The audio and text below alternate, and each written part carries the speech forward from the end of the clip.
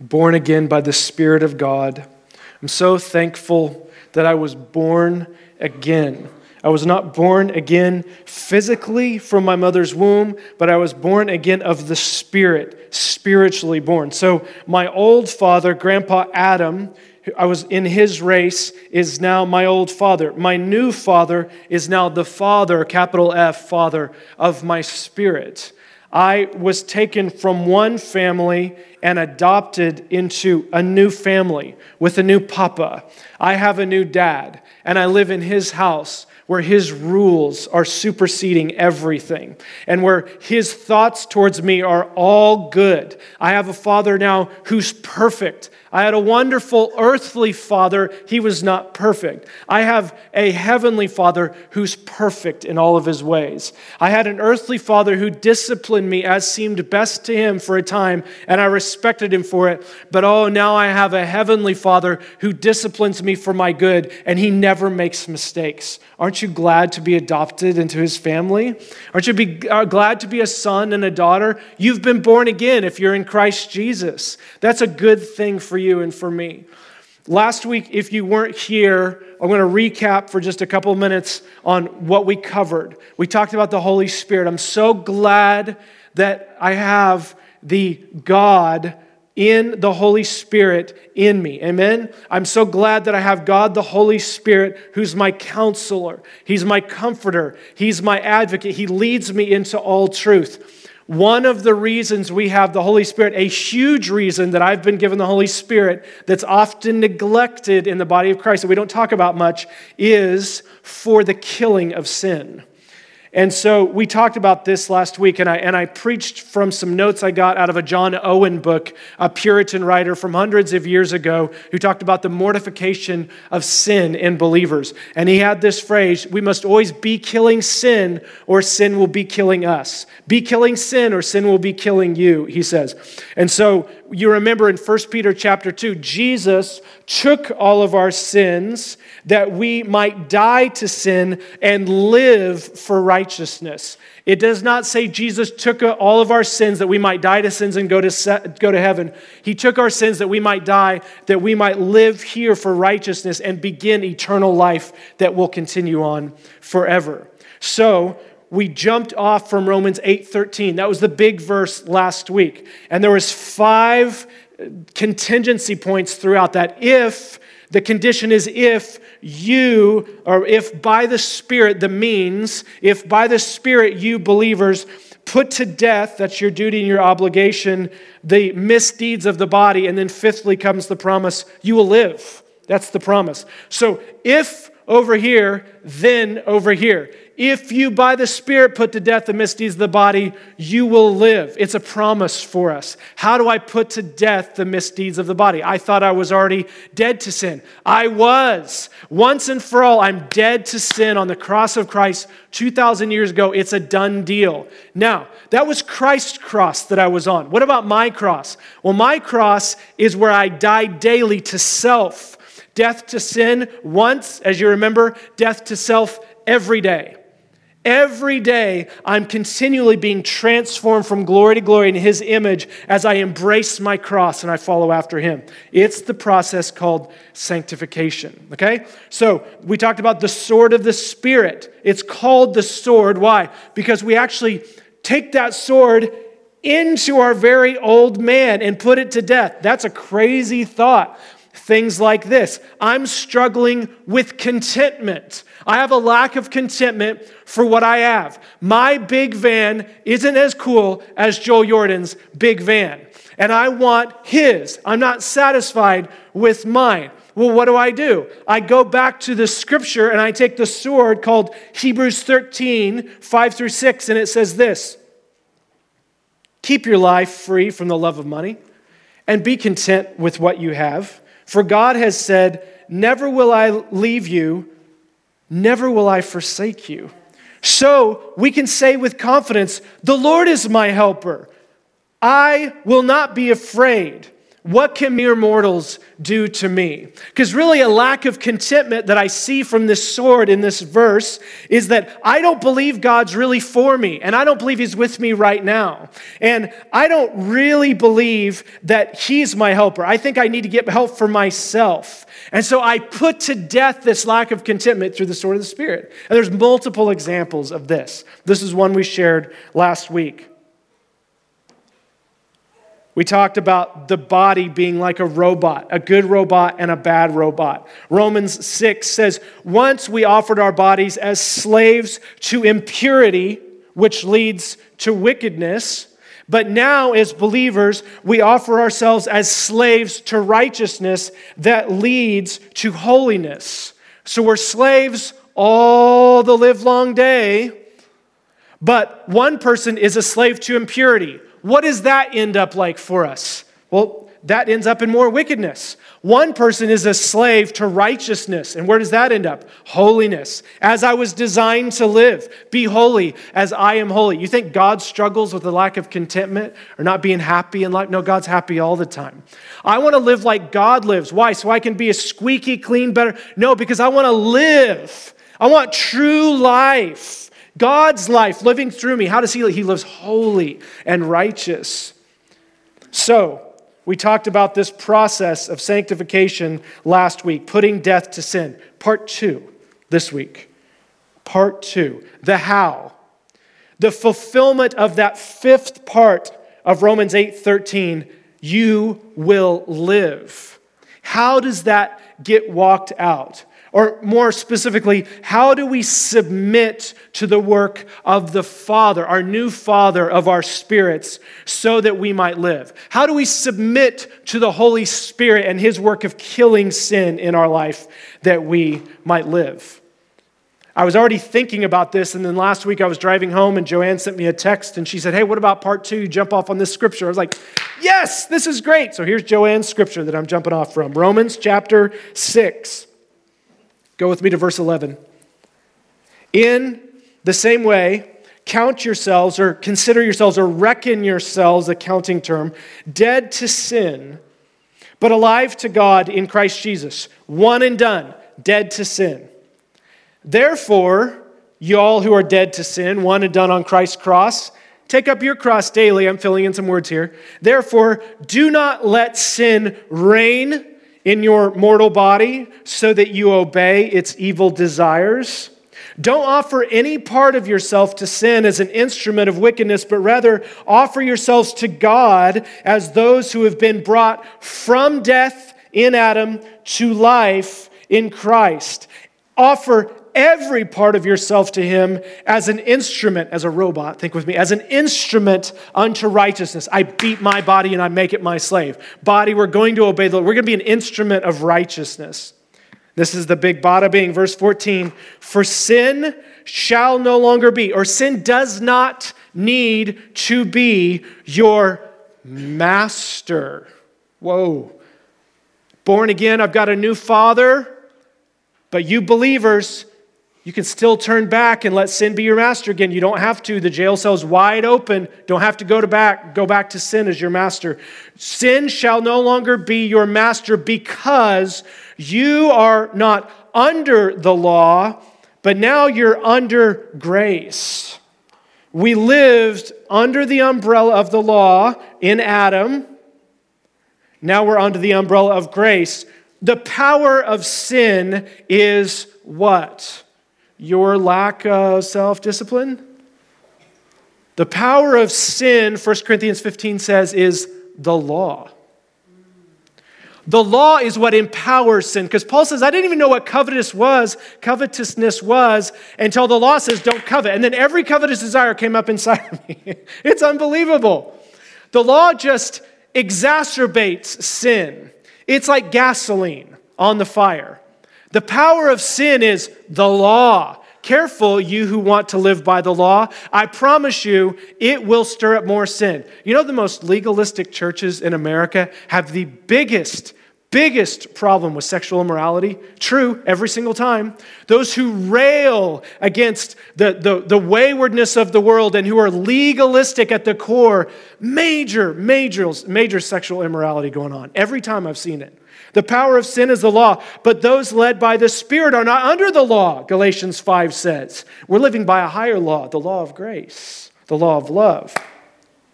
So now, we are under grace. Now, grace reigns over us. Count yourself dead. Why? So that sin won't reign in your mortal body. So that you won't offer any part of yourself to sin as a slave. Why? Because sin doesn't need to be your master anymore. Why? Because you're not under the law, under its rule and reign anymore, but you're under grace. He just walks us through that so nicely. Starts with counting yourself dead to sin on Christ's cross. And then we walk out living in holiness. So now under the umbrella of grace, it's reigning over us. What are God's means and methods of training us in this new place called grace? And I've got two for you today that I see in the scriptures. How do we do this? How do we walk this out? Submitting to the Father of our spirits and living. Well, God has two ways that He uses. And before I get there, what's He training us unto? What's God, who just saved you and me in Christ Jesus for eternity in heaven, what's He training us for on this side, guys? What's His ultimate goal? And it starts with an H, and it's not happiness. Holiness. God's got two methods He's using every day simultaneously on you and on me, and His goal is to get us to walk in holiness. I thought I was holy because of Christ Jesus. Absolutely. And by one sacrifice, He's made perfect forever those who are being made. Because I have the holiness of Christ Jesus in me, I can be made holy. Don't get caught up in the argument that you have no sin in you anymore. Absolutely. We have indwelling sin in our old man. But in Christ Jesus, I've been washed clean. My spirit is as white as snow. But my mind, my will, and my emotions are still pretty messed up. The Lord's saying, walk with me, follow me. I'm training you unto holiness. There'll be happiness along the way, but God's number one goal for you and me is not happiness. When I got married, I thought it was all about getting my needs met. Turns out, it's taken me 16 or 17 years to figure out that's not. God uses marriage to make me like Himself. And she's got to put up with me. And I got to put up with her until we realize, oh, I'm really all about myself. I really want what I want when I want it. Babies help with that too, by the way. You die to yourself, and then you find out you live. The less of me, the more of Him. That's the way to go. So God's after holiness. Number one, here's the left wing of the bird. Which one's more important for a bird? Left or right wing? Can't fly without either. Here's the left wing. Titus chapter 2. We're living under grace. Training, good job, unto holiness. For verse 11, for the grace of God has appeared that offers salvation to all people. It teaches us or trains us to say no to ungodliness and worldly passions and to live self-controlled or sober and upright or righteous and godly lives in this present age, while we look for or while we wait for the blessed hope, the appearing of the glory of our great God and Savior, Jesus Christ, who gave Himself, verse 14, who gave Himself for us to redeem us from all wickedness and to purify for Himself a people that are His very own, eager to do what is good. Left wing of the bird, what is God's method of training? Well, grace. His grace, read with me through this passage here, His grace offers salvation to all people. All men are invited into this thing called the salvation of the Lord God. He has appeared. It's like He's risen. The Son is risen. He's offered salvation for all people. That's salvation. Next step is sanctification. Grace teaches us to say no and to live righteous lives in this present age. What's next after sanctification? Glorification. We're waiting for His appearing. So it's all there. Grace saves us. Grace sanctifies us, and grace helps us look forward to his appearing. Salvation, sanctification, glorification.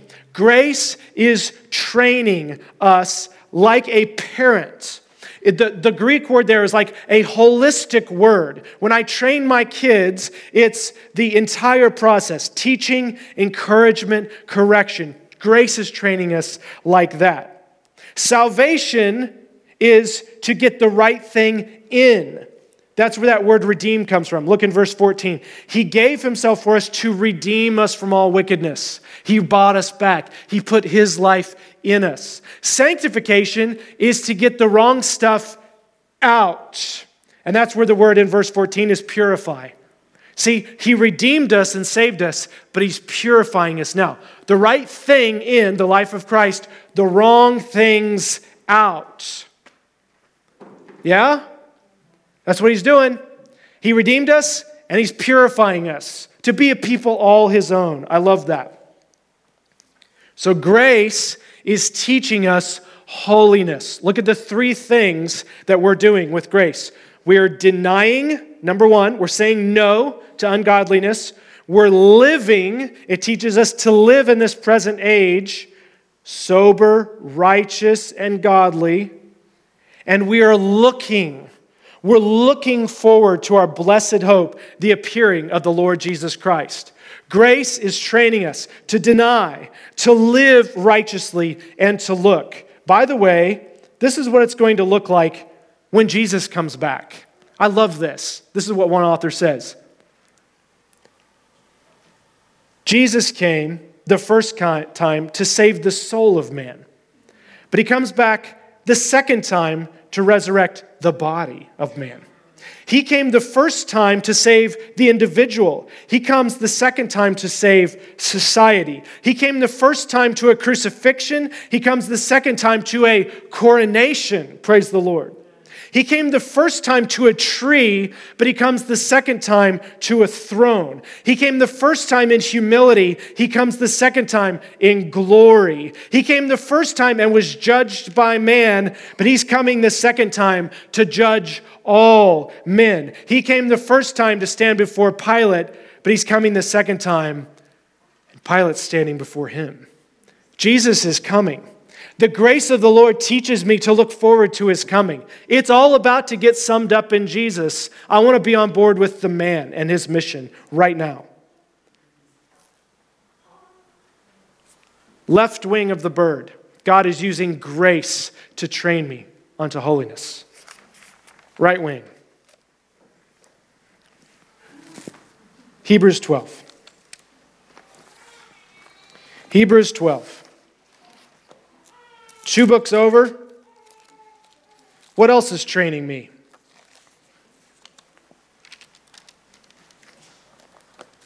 Start with me in verse 4. Pay attention, please. Pay just a few more minutes, guys. Pay attention. In your struggle against sin, y'all believers, in your struggle against sin, you have not yet resisted to the point of shedding your blood. And have you completely forgotten this word of encouragement that addresses you as a father addresses his son? Proverbs 3, my son, do not make light, don't treat lightly or scorn the Lord's discipline, and do not lose heart when he rebukes you. Because the Lord disciplines the one he loves, and he chastens everyone he accepts as a son. So submit to or endure hardship as discipline. God's treating you as his children. For what children are not disciplined by their father? If you are not disciplined, and everyone undergoes discipline, then you're not legitimate, not true sons and daughters at all. Moreover, verse 9, we've all had human fathers who disciplined us and we respected them for it. How much more should we submit to the Father of our spirits, our new Father, and live? Verse 10, they disciplined us for a little while as they thought best, but God disciplines us for our good in order that we might share in his holiness. No discipline seems pleasant at the time, but painful. Later on, however, it produces a harvest of righteousness and peace for those who have been trained by it. Therefore, strengthen your feeble arms and weak knees, make level paths for your feet, so that the lame may not be disabled, but rather healed. Isaiah 35. Make every effort to live in peace with everyone and be holy. Without holiness, no one will see the Lord. So here we have on this right wing of the bird, Hebrews 12, the author addressing believers who are struggling or fighting the fight against sin. Again, the condemning power of sin has been broken. We've been set free from the condemning power of sin. But he's talking to believers to be set free from the indwelling power of sin. To believers who are aiming at living in a holy way, he says, this should be an encouragement for you. I want to encourage you all, believers, with what I'm about to say. Your children, if you're disciplined. We submitted to flesh and blood fathers to live so that we would not be animals, saying please and thank you and not peeing on the carpet. I'm glad that my Father taught me and trained me. How much more should I submit to the Father of my spirits to live now? What does it look like if we submit to our Father via His work of the Holy Spirit in disciplining us? Well, verse 5, we don't scorn His discipline. Number 2, we don't lose heart thinking He's just after us and frustrated and He's picking on us, thinking He hates us. Number 3, in verse 7, we endure hardship. We stay underneath the weight of it as discipline. And number 4, we're trained by it. We allow it to teach us to think differently and act differently. Now, just a quick note here. When I say discipline, all of us, I think, typically go to, my kid did something wrong, they sinned, and therefore I disciplined them for it. I want you to think of that word a little bit wider than that, because it is wider. The word discipline can mean that, but also discipline can be like you're a Marine, and you signed up for boot camp, and your drill instructor is treating you kind of badly, but his motive is not to hurt you. His motive is to help you. And so he's saying, I'm going to discipline you because you signed up for it, because I want to take you higher and deeper and farther than you thought you could go, okay? So discipline is not always about you sinned and now you're getting the staff and you're getting beat with the rod. He's saying, no, discipline is because I love you. I want you to go further than you've ever gone. Don't think that because you're undergoing discipline, it's just a result of your own sin and problems. Sometimes it is, sometimes it's not. It's a bigger word for us. So, why discipline? What is discipline training us unto? Well, in verse 10, in order that we may share in His holiness. And we know in verse 14, without holiness, no one will see the Lord. And so he says, I want you to, blessed are the pure in heart, for they see God. So we have grace training us into holiness, and we have discipline training us into holiness, and then we begin to fly. We begin to live by the law of the Spirit of life, and we're set free from the law of gravity, the law of sin and death. Take away one, you lose it all. You got to have both. The Lord is working both in your life at the same time. This fulfills for us the promise of you will live. If by the Spirit you put to death the misdeeds of the body, you will live. And this is how He's helping us put to death the misdeeds of the body. Grace, training us to say no. Discipline, teaching us to walk in holiness. Amen. Yeah? Amen. Eric Loss. Hey, question. What is the Father of your spirit, doing right now in you? What means and methods is He working into your heart right now? Grace or discipline? Or are they not mutually exclusive? Absolutely they're not. They're working together in tandem all the time. Because Paul was being disciplined when he said, take the thorn away. 3 times I cried out. And the Lord said, no. My grace is sufficient for you, for my power is made perfect in weakness. See, the The story is, Paul had discipline happening. I'm not standing here saying he had sinned. This is why I can say Paul was being taken to a higher level of holiness in the Lord. He was walking in a deeper way. Praise the Lord for that. We got some epistles because that thorn wasn't lifted out. He was being disciplined. But in the midst of that discipline, what did he get? Great grace. In the midst of the suffering, guys, great grace is there for you. Do you sense it? Because if you're kicking away the thorn, Tony Evans says, you're kicking away the needle. And the needle's bringing healing into your body. The thorn is like a needle in your arm, bringing healing. You say, I don't want that anymore. Well, you just moved the healing away from you. No. Endure the discipline as sons. Sit underneath it. Let it do its work in you. Embrace the cross. Do we pray for healing? Absolutely we pray for healing. In Jesus' name, I want Kyle Parrish's ear to be completely healed. Amen? I want her to hear out of that ear. But as she testified last week, she's like, I wouldn't trade hearing for what the Lord's doing in my family right now. It was a beautiful testimony. Yes, we contend for the healing. And while we wait, we say, you're good. You're doing more in discipline than I could ever imagine. And actually, your great grace is just resting on me right now. The Lord's so good.